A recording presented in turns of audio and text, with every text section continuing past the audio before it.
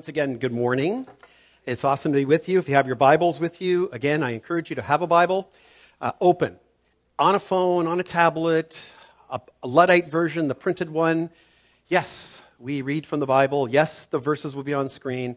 But I've been encouraging people, and I'm going to do it until, until what? The cows come home, as my mom used to say, every week. I really want to encourage you. It's good for you to be in it, marking it, looking at it, and not just listening.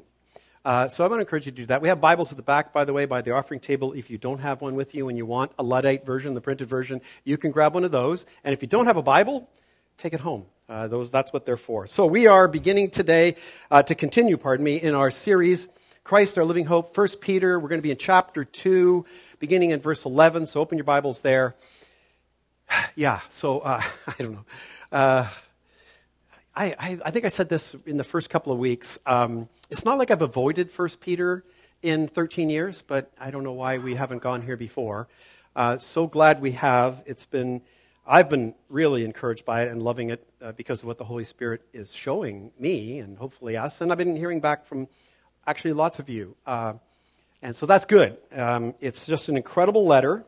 And so today we're going to be looking at, believe it or not, just 2 verses. And so some of you are already thinking, good, short sermon. Okay, no. Reasonable, I hope. Peter, writing to the elect exiles in Asia Minor, those who are being persecuted for their obedience to the Word of God, to their lifestyle, to the way that they're living, which is definitely countercultural. It's an amazing, amazing letter. Today, and the reason why we're looking at just 2 verses, many commentators would say, and I would agree with them, that this is the hinge. This is a hinge point in the letter. This is the point at which Peter is going to go from all of the things that we've been looking at earlier called orthodoxy, the foundational indicatives of who God is and what He has done, and more going into the practical side. Orthopraxy, how we live it out. What our conduct as Christians should look like in this world, and for good reasons. So read the text with me, and then I'm going to pray one more time. It won't be on screen, so read with me. We'll come back to them later. Verse 11. Peter writing to the churches in Asia Minor, modern-day Turkey, Beloved, I urge you, as sojourners and exiles, to abstain from the passions of the flesh, which war against your soul. Keep your conduct among the Gentiles honorable, so that when they speak against you as evildoers, they may see your good deeds and glorify God on the day of visitation. Let's pray. Gracious Heavenly Father, Lord Jesus, Holy Spirit. We just want to thank you today. We thank you for so many things. A sunny day, beautiful, beautiful creation all around us, a beautiful community that we get to live in and live out our lives before you and before this community. The fact that we can come here on a Sunday morning and be a testimony to literally the street saying, we're here to worship you. We're here to worship you. We're giving testimony even in that to our faith, that we believe in you, we trust you, we love you. Lord Jesus, we believe you're coming again. And so I want to thank you so much, Lord, for this letter, for Peter, Holy Spirit, for, first of all, doing an amazing work in his heart and his life, to the point where at this age, at this point in his life, he is writing this letter to his beloved brothers and sisters in Christ in Asia Minor, and Holy Spirit, by extension, to us here today. So I pray, as I often do, would you please help me this morning to communicate this word, to speak some truth from this that we will all benefit from, that we will all find helpful, that will help us to live out this calling that you've placed on our hearts and our minds, this good will and blessing that you have for our lives. And I pray this in your worthy name, Jesus. Amen. So this week I don't have 3 points for you, but I have a sermon title for you. And for those of you who are visiting, it's, not every week is it like there's the 3 points, and or even sometimes a direct title. But this week I just have a good title for you, and I think it's a good title. And I want you to remember the first 2 words especially. The title for the message today is, So That They May See. Everything in these 2 verses is Peter appealing to us, as he does to himself, to understand that what God has done for you and I, how he has blessed us, how he has honored us, how he has agape loved us and poured out that agape love into us, should not make us selfish. It should instead inspire us to go and agape love this world. To share that agape love that we possess as believers in Christ through the power of the Holy Spirit, so that they will see.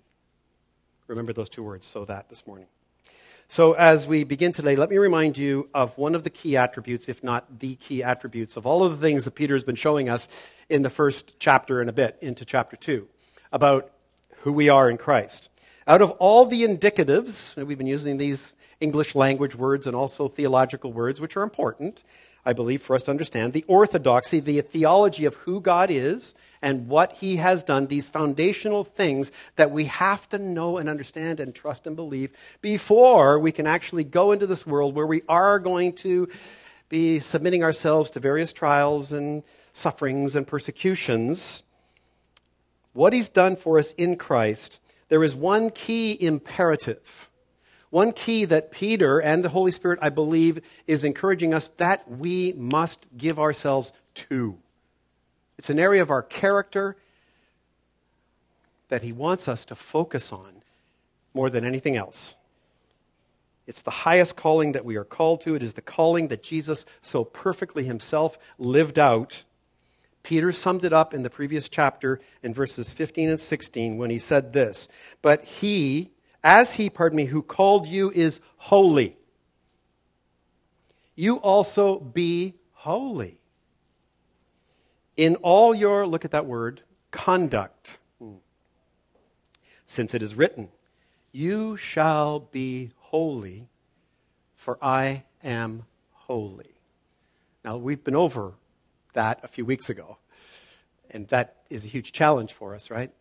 Because none of us in this room are yet perfectly holy like Christ, are we? But that's what we're to give ourselves to. In the power of the Holy Spirit, we can become being made more holy every day, every week, every month in this life. That is the goal, and that's the direction that we want to go. So this then is where our text for today starts, I want to suggest to you. It is the foundational core that we must give ourselves to, since beginning in the 13th verse of this chapter, Peter is going to go on and press into some very, very practical things. He's going to, it's going to be fun in the next few weeks. He's going to be talking to us about how, as we live out these holy and obedient lives, we are to submit ourselves, here you go, to government. Can't wait for that one, right? That'll be next week. You'll want to show up. But we're to have a heart that is submissive. That realizes we're probably not going to like the situation, but we're supposed to have a certain posture. And he's going to talk about government, our relationship there. Oh, and then he's going to talk about marriage, husbands and wives. Oh, that's great. That's awesome. And then parents and children. And it's going to keep going on, slaves and masters. And how do you conduct yourselves in a world that is very, very different than the kingdom we've been called into, the kingdom of God? And so this is all about, right now, he wants to guide us on our journey in the how then we should live in the midst of these things. Or again, fancy Greek word, or translated in English, orthopraxy. How we live out our good conduct in this world as followers of Christ. So over the past 2 Sundays, we've discovered how completely and wonderful we've been agape loved. We spent a lot of time on that a few weeks ago. by our Heavenly Father, which is what makes it even possible, friends, for us to be able to follow the imperative that Peter gave to us and the Holy Spirit does repeatedly, makes it even possible that we can agape love our brothers and sisters in Christ, let alone the world. This is not a human thing that we can agape love sacrificially, no matter what, unconditionally love everyone all the time, even those who hurt us and persecute us. That's agape love. That's agape love. And so that is the only reason why we're capable of doing that, and our neighbors as well. So the point that Peter has made is, look, you've already been purified. Okay, hold on. You've already been purified if the Holy Spirit has entered your heart and life, and you've been regenerated, and you are now alive again unto Christ, and made holy, so that we can actually be being made pure and be being made more holy. It's a process that we're in, right? You again, and we've learned this last week, have been honored by God. Man, we spent some time on that last week because the Holy Spirit said to me before I got up, Glenn, you missed something. you missed something. How honored are you? Do you realize how honored you've been to be chosen by God to be His? To be welcomed into His family. To be forgiven of your sins. To be welcomed into His forever family in the eternal kingdom. Do you realize that?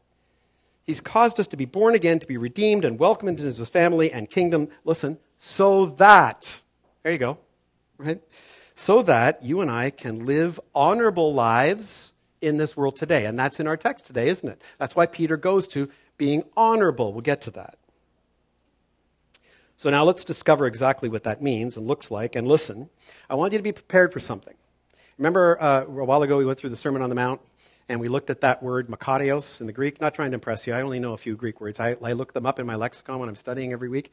Okay, but it's the word that's translated in our modern Bibles for blessed. But we realized it should probably be translated more like flourishing to give the right idea. And so Jesus is speaking to, on the Sermon on the Mount, these Jewish Second Temple sacrificial system followers who are out listening to him, and he knows what their worldview is. But he's also speaking to Greco-Romans who have a virtue-oriented worldview about, and both of them have these worldviews that at the end of the day are hopefully going to lead them to the good life, which was the title for our sermon series, human flourishing.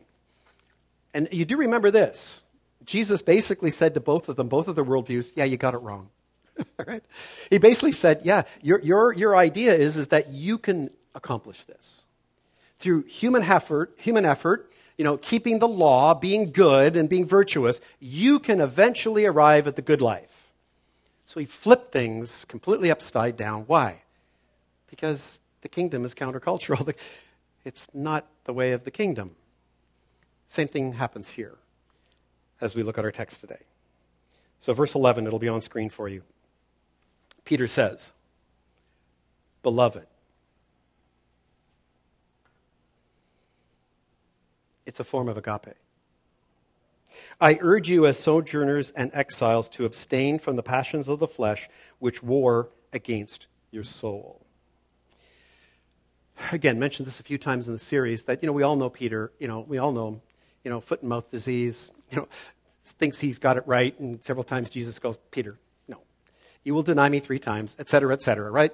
But he's a capital A apostle, that we know, right? He's an apostle. He's one of the 12. He's chosen by Jesus to be one of those. And so, due respect.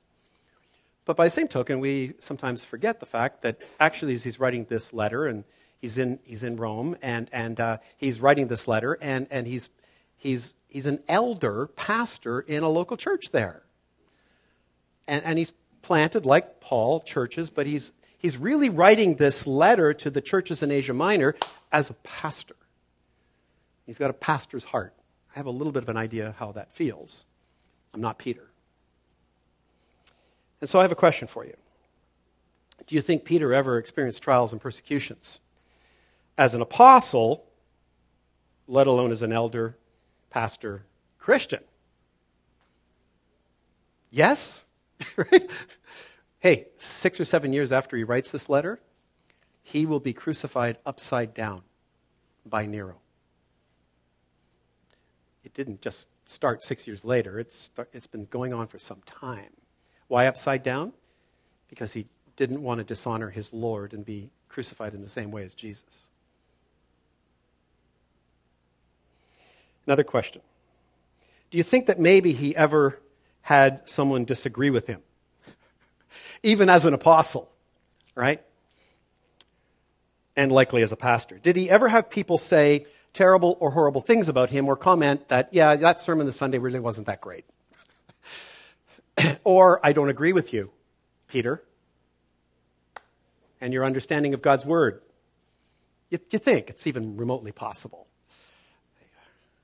that he may have felt that way. I know, rhetorical questions. Of course he did. Of course he did. Everyone who stands up here, everyone who actually shares their faith in Jesus, everyone who proclaims the truth of God's word is treated that way from time to time. So my point, trust me, is not self-pity, although it could be. It is that after all that, he's been an apostle, a pastor for 20, 25 years. After all that, he is still able to write to the people in Asia Minor and address them as beloved. That's pretty awesome. It's pretty awesome. The word is also found, it won't be on screen, but it's found in Luke chapter 9, verse 35. You know this. It's when Jesus is being baptized, right? And the verse says, a voice came out of the cloud saying, "This is my," hello? "Beloved Son," same word, "my chosen one. Listen to him." The word is agapetos. It can be pronounced beloved, beloved, or how about be loved? It's a beautiful word. So I want to suggest to you, Peter is able to address the whole church, those who are in Christ as beloved, brothers and sisters in Christ, because he himself, despite the trials and persecutions and criticisms that he has personally received, Peter has not only, experienced agape love. Everyone in this world has experienced it based on common grace. But he has had agape love poured into him by the Holy Spirit of God. Therefore, he possesses it. Therefore, he's actually able to remember, okay, Lord, yes, I can still love this brother or this sister in Christ.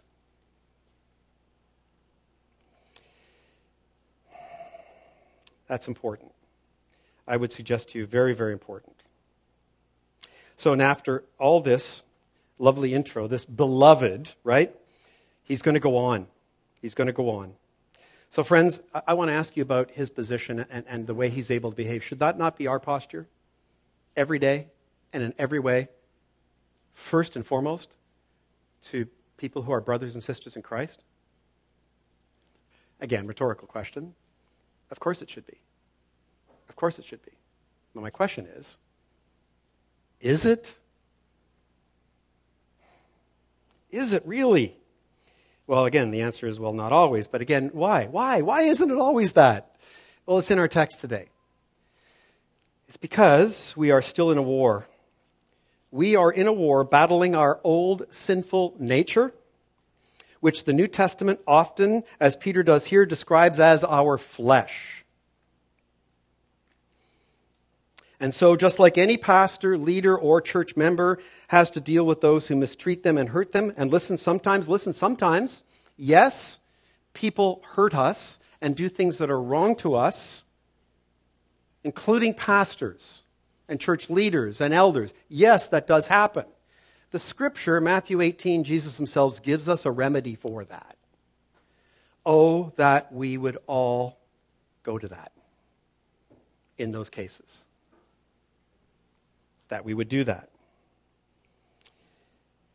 And so, too then, we feel the pain of being mistreated by a brother and sister in Christ.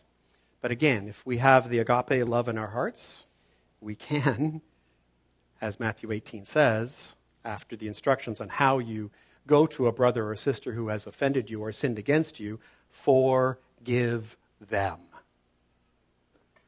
Oh, man. And so now, after that lovely intro, beloved, Peter goes on to use a very, very Pauline type of language, right? He goes, I urge you. Some of my favorite verses. You all know them if you've been here for a few years. Romans 12, verses 1 and 2. When Peter gets to the imperative, Paul, gets to the imperatives in Romans. I beseech you, I urge you, brothers and sisters, by the mercies of God, to present your bodies as a living sacrifice, wholly acceptable to God, which is your act of worship. And of course, he goes on to, do not be conformed to the pattern of this world, right? And all of those things. So Peter urges them, and first look what he does. Again, he reminds them of their identity, but he adds a word, which is incredible. It's awesome. He hasn't used this word so far. He calls them sojourners and exiles. Before imploring them what not to do. So when Peter adds the word sojourners to our identity, he's moving, I want to suggest to you, to the very present tense and to the future. He's talking about right now and to the future, and in this way. He's already established these things, and you know it, but I'll repeat that Christians, as a Christian, we have been chosen, elected, and caused to be born again, and to live to a living hope in Christ. And so therefore we know from that our position in Christ is secure and, listen, it's perfect. It's perfect. However, we also know there's work to be done in us. We're already firmly established in Christ. We are God's children, members of His family, and we are members of His forever kingdom, as I've already said. So that is our position. It is secure. It is actually perfect. In the meantime, between today and the day that we either die or Christ comes again, please, Lord, that would be my preference. But until that day, there's still work to be done. Until that becomes the perfect reality in our lives, there's work to be done.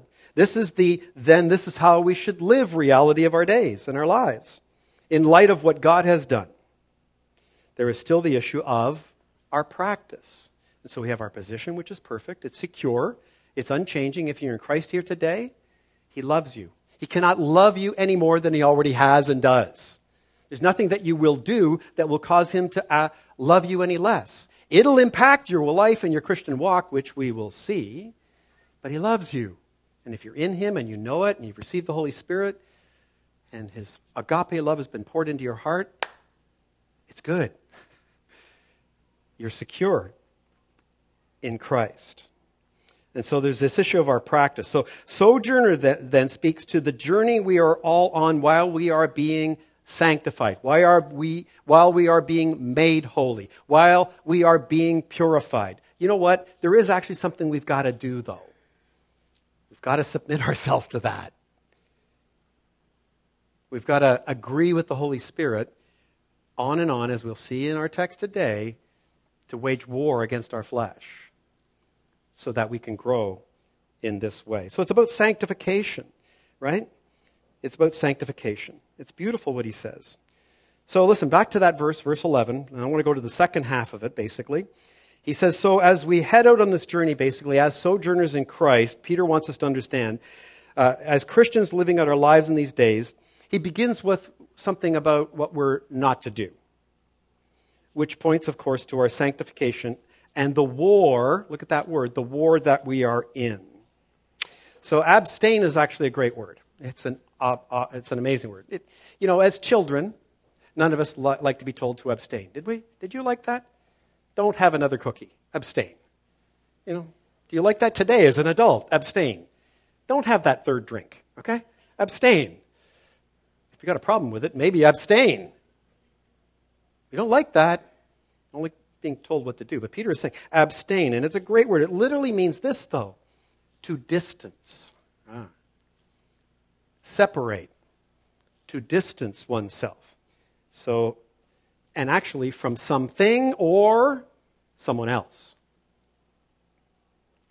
This urging by Peter is obviously in the negative and must be, again, so that it must be in the negative so that he can actually get to the positive. We've got to understand the negative, what we're dealing with in this time in our lives before we can go about living good conduct, honorable lives in this world, in the area, relation to our government, our marriages, our children, and each other, and on it goes. So that's really important that we get that. So abstain or distance ourselves basically from the passions, and again, see that word, it's plural. Some of you say, well, I just have one passion. No, you've got many passions. I do. Okay, can I be really clear? I'm going to get into stuff this morning. First and foremost, I've got the t-shirt, okay? There isn't pretty much any sin or aspect of what we'll be talking about this morning that I have not, except for murder, committed. Oh, and a few other really bad ones, but okay, so please hear that from that heart. These are passions, plural, of the flesh. So what exactly does that mean, or how does that apply to our lives today, do you think? So I think, first of all, it's important that we also know that Peter is not saying that these passions of the flesh that he's calling us to abstain from. Listen, he's not saying like, look, this might be the case in your life, or maybe you, but maybe not you, but maybe just, those other people you know about, or maybe it's just occasional, it's not really a problem for you. No, he's actually not putting it that way whatsoever, is he? He's essentially saying that he's not implying that this is a possibility or a maybe. He's implying that for every single one of us, you, me, every one of us, are in this war. We are battling the passions of the flesh daily in our lives. It's just the truth. It's a reality. And that's what he wants us to come to, is truth and reality. So Peter also has in mind their location. Because sometimes people think about sojourners, we're on a journey, it's the journey of life and all the rest. Yes, there's a component of that, but really, Peter is speaking about their social context.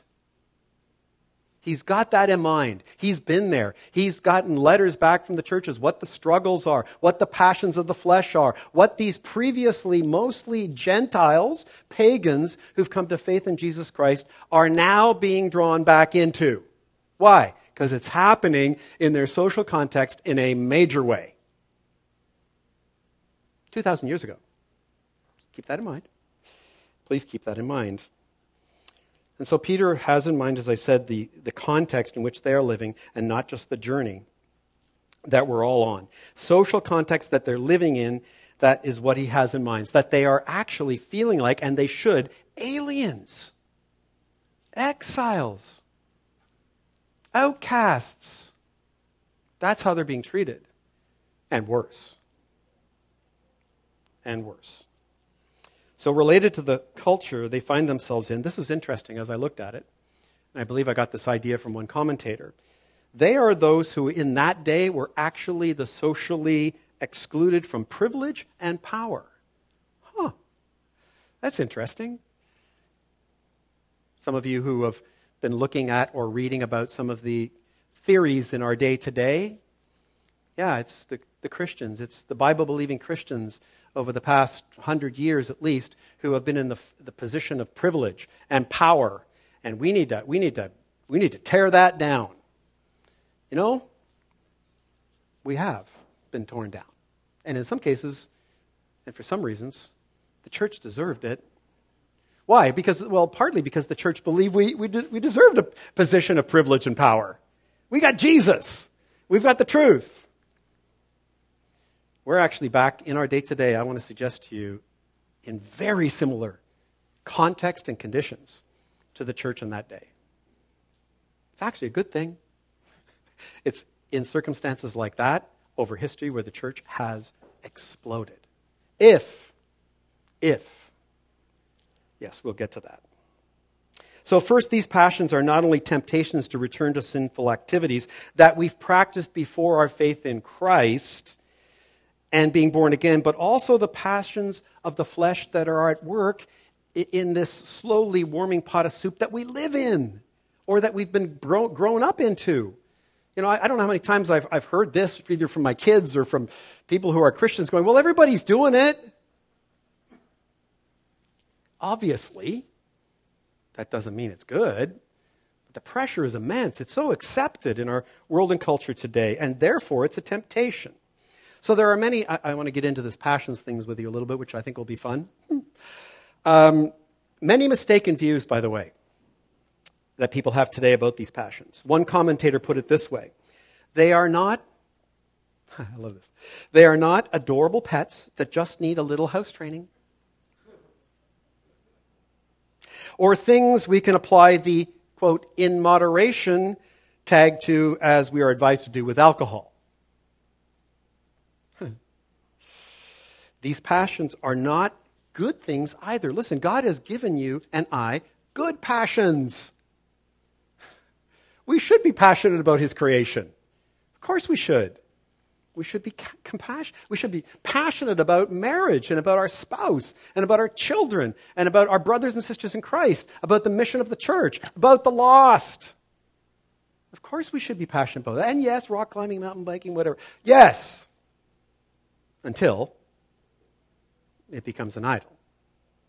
Until it potentially becomes an idol. But listen, these passions of the flesh that Peter's talking about here, I'm sorry, but they're not just metaphorical and external. They're not. There are also literally passions or sins of the flesh, which, listen, include sexual immorality, which includes sexual relations outside of marriage, what the Bible calls fornication, sex before or outside of marriage. So listen again, these people who are part of these churches, for the most part, most of them were like, well, that's what we were doing, right? Again, I got the t-shirt here. Please don't anyone take this the wrong way. This is not condemnation. This is just truth and reality. You heard me quote some statistics last week about, sadly, the lack of foundational theology that people have. Christians who attend church 2 to 3 Sundays a month believe about God. Are you aware of the fact that 58% of young men and women who attend a local church under the age of 35 do not believe that sex before marriage is a sin? Or that at least it's not good for them? This is in God's Word. And so most of the people who came into the church in that day, that's what they came out of, and that's what they still see going on. And so, come on, is there still not the temptation? Lastly on that point, let me just suggest this. I've counseled many young men and women who in our church in the past, and I'm not thinking of anyone present, believe me when I say this, but, like where it was like, they're now married and they're having some difficulties, and there were a couple of circumstances where it was like, look, I think it's really important that you repent, like truly repent before God, that what you did before marriage was not good for your marriage, because is it not part of the problem today? And sometimes what I would hear this response: yeah, but look how it's worked out. We did get married, and yeah, but you're in counseling. Okay, it's not funny, but... So it includes sexual relations outside of marriage or before marriage, but obviously it includes adultery. Obviously, sex with someone who is not your spouse. So listen, this too in Peter's mind is very much in view. That's why I feel this morning we need to go there, because it is in view. And it's because, just like today, the gentle pagan culture that they were living in was very liberal and was obsessed with sex. This is not a new thing. It's not a new thing. It's age-old. It's what Jesus came to save us from, so that we could live these holy and purified lives. And so they had normalized their attitudes towards sexual passions in that culture in such a way that it became a real struggle and was a continuing struggle for Christians to avoid that. I feel like that is as well today. So Peter urges them, pleads with them to abstain, to distance themselves from all that. And why? Because, again, look at the words in the verse. I think it should be back on screen if we can put it back up. The words are abstain, distance yourself. Because why? It's warring against your very soul. So, Christian, I've said this before a few times, and some of you go, Glenn, you repeat yourself a lot. Well, so does the Holy Spirit, okay? Well, here it is, and I think it's important. The devil, Satan, who is our enemy, there's no question. He has one plan. He is very simple, and it's worked for him most of his life, his existence, since he was cast down out of heaven. He has one plan. And his plan is basically, he's our enemy, and he has one goal, and that is that he looks at every human being who's created in the image of God, who has the Imago Dei, which every human being on this planet has. And listen, based on that, he hates you. He hates you. Well, he hates God. And even if you're not a Christian watching or here today, and he hates you. Why? Because there is a reflection, even a glimmer still in your heart of the Imago Dei. And he sees that. And so his plan A is he wants you to die without Christ. That's his plan A. I don't know how successful you think he's being, but his plan B is this. If that doesn't work, Christian, he wants to cause you to be functionally dead during your Christian life so that you don't actually enjoy it. And so that, as we're going to see, your witness will be null and void. It will be non-existent in this world and culture, mine too. So we learned about the devil in the spiritual warfare series that, look, he's a liar. The scripture tells us that he's the father of all lies. There's no truth in him. None. Zero. Not even a little bit. He's the father of all lies. He lies to everyone, Christian and non, and specifically related to three things. He lies about who God is. He lies about what God has done, basically by causing people to suppress the truth about what God has done. And finally, he lies to us as Christians about who we really are in Christ. Oh, Glenn, you think you're such a good Christian. Really? Do you remember how you talked to Janice last night? It didn't happen this week. Okay, I'm just letting you know. He does that. He's called the accuser of the brethren. Brethren, a collective word for men and women in our culture, in our world. He's a liar. The tagline that we used in that series, which was about the world, the flesh, and the devil, except we flipped it around, the devil, the flesh, and the world, the tagline was, he, the devil, provides deceptive ideas. He just puts them out there, puts them into people's minds, into hearts, into governments, into the collective culture. Deceptive ideas, the devil, that appeal to our disordered desires, passions, the flesh, that have become normalized in a sinful society, the world. That was our tagline for that series. And so that brings me to our final point on this war. Our text makes it very clear. I don't know if you noticed this. Who the war is with. And this might be a surprise to some of you, because some of you are going, yeah, I know who it's with. It's with the devil. Or it's with them, the world. Actually, the text says that the war is in you and me. The war is in our hearts. That's where the war is going on. It's literally within us. The Bible describes our hearts as the core of our being. In other words, our heart is our soul. It's the center of our being. And this war. So Peter first wants us to understand this war, this daily battle we are all in, and why we need to abstain and distance ourselves, in fact, flee from it, is so important first before he can get to what's next, before we can even understand the next statement. Do we understand? I think we spent enough time on that. He then says, in the beginning of the next verse, therefore, keep your conduct among the Gentiles honorable. So Peter urges us to be aware of and deal with it, look at, so that as those who are being purified, being made holy, being sanctified, so that our conduct, our orthopraxy, the way we walk out, talk out, and live our Christian lives, will be a faithful witness to the world and culture we live among. So keep also could be translated maintain, right? And so listen, the Christian life, I like to say, it should look like this. It should look like a curve, right? And it's going to be ups and downs, yeah, sure, but the curve should be up and to the right. And if it's not, you should be concerned. But at least And you get to a certain point, it should at least maintain. I think about it like a little bit like cruise control, like you put cruise control on at 105 so you don't go 110 and get a police officer pull you over for speeding. Okay, bad analogy maybe, but I was just thinking that maintain. Stay strong is really what it's getting at here. Maintain. It's really an important word. So Peter is again urging us to keep our conduct, the way that we behave and live among a pagan, unbelieving culture all around us. Peter uses the word, be honorable. Be honorable. Maintain your honor. And so now we need to ask ourselves, well, what does that mean or refer to?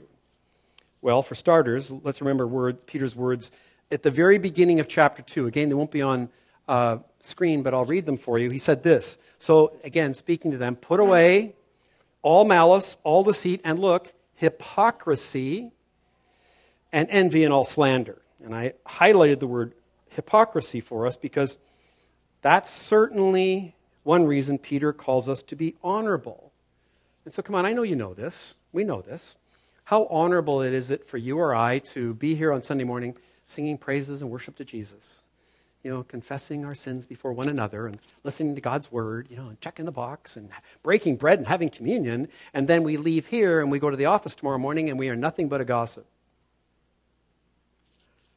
We're not talking about other people. Yeah, that other person, I mean, it's okay to talk about how bad the Canucks are, but, no,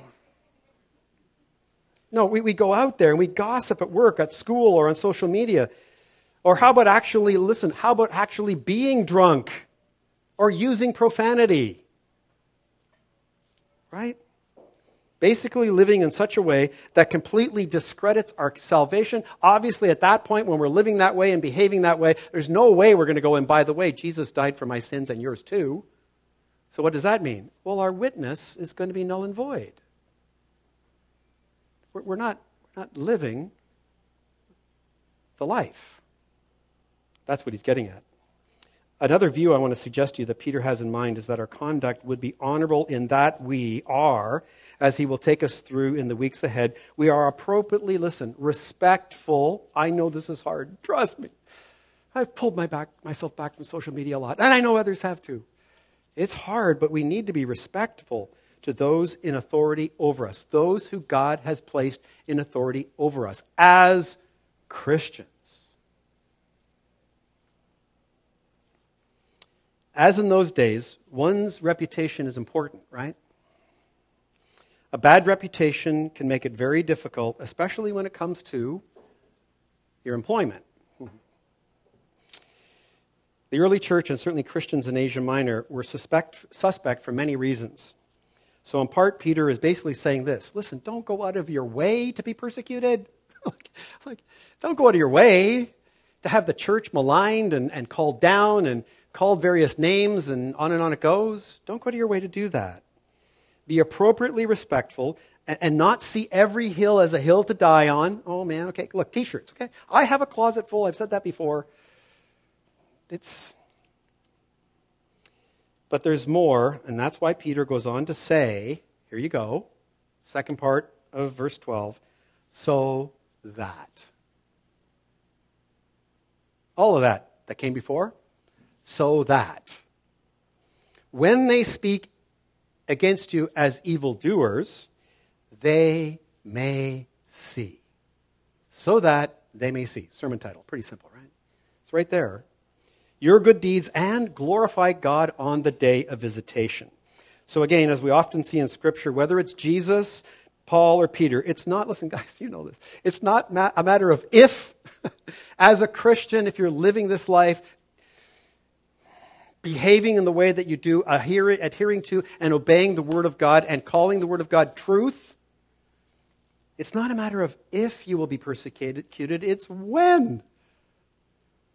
No, pardon me. Did I put that? It's not a matter of, it's when. When, thank you. Sometimes I do get lost up here, okay? It's not a matter of that, right? So Peter, in conclusion, is saying this: battle your flesh, be in the war with the Holy Spirit's help, and you will win the war. Then go and be of good conduct, live lives that are truly honorable before men and women, before the world, before the culture, so that even when people, listen, look at this, call your good deeds evil, so that even in that they might see your good deeds and themselves glorify God in the day of visitation. So there's a bit of a twist there, isn't it? Because you would think, well, living honorable lives, it's about, okay, so, they're going to see your good deeds because you're agreeing with what they believe are good deeds, but no, it's not that at all. They're going to call your holiness and your righteousness and your obedience to God's word and what it says about everything in the culture, including their sexuality, they're going to call that evil. They're going to call that evil. They're going to speak against you and I as evildoers. They will, in fact, then be calling our holiness and our righteousness, God's holiness and his righteousness, evil. Friends, you do realize that in this day, let me ask the question rhetorically, are we not those who apparently hate other people? Are we not those people? Because we simply disagree or are obedient to God's word and his will for us? Are we not the intolerant and phobic ones because we obey God's word, abstain from fleshly passions, and live out a holy life and encourage others to do the same because it's God's will and plan and best for them? I think we are. So then again, so that they may glorify God on the day of visitation. What does that mean? Well, again, there's a school of thought out there in what I would call extremely capital C conservative circles that would say, yeah, that's the day of judgment. Right? That's the day that, if they don't believe in Jesus and they don't stop what they're doing, they will be judged. Their sin will be judged. Yeah, that day is coming. That, I don't believe, is what's in view here at all. It's actually much kinder than that.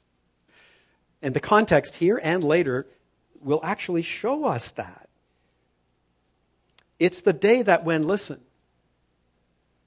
after watching and watching and watching the church, Christians, living godly and faithful lives in their homes, in their churches, and at the best of their ability in the world and the culture, they actually are visited by the Holy Spirit of God.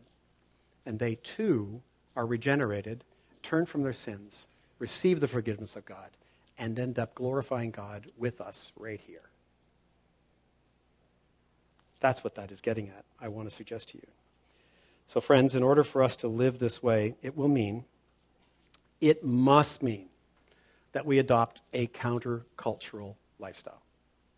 I know most of you do, want to, are, to the best of your ability, but I also know we all struggle. We struggle with the pressure that's going on out there. We do, we really do, and that's understandable. Please understand, again, this is what we want to share. God wants his will for everyone on this planet, but his will for them is his best. The best for them is what he wants. So, can I just remind you, before I close this morning, of your true identity? Because I honestly don't believe that I do this well enough, that when we leave these doors on a Sunday, we realize actually who we are, completely. And we don't truly realize what world we're in. Can I just encourage you today to own and really possess the fact that you're a chosen exile? That this is not your home? Hashtag not my kingdom? Like really, not because you want to have nothing to do with it and you don't want to share the agape love of God. No, but that you really know it for yourself and for myself.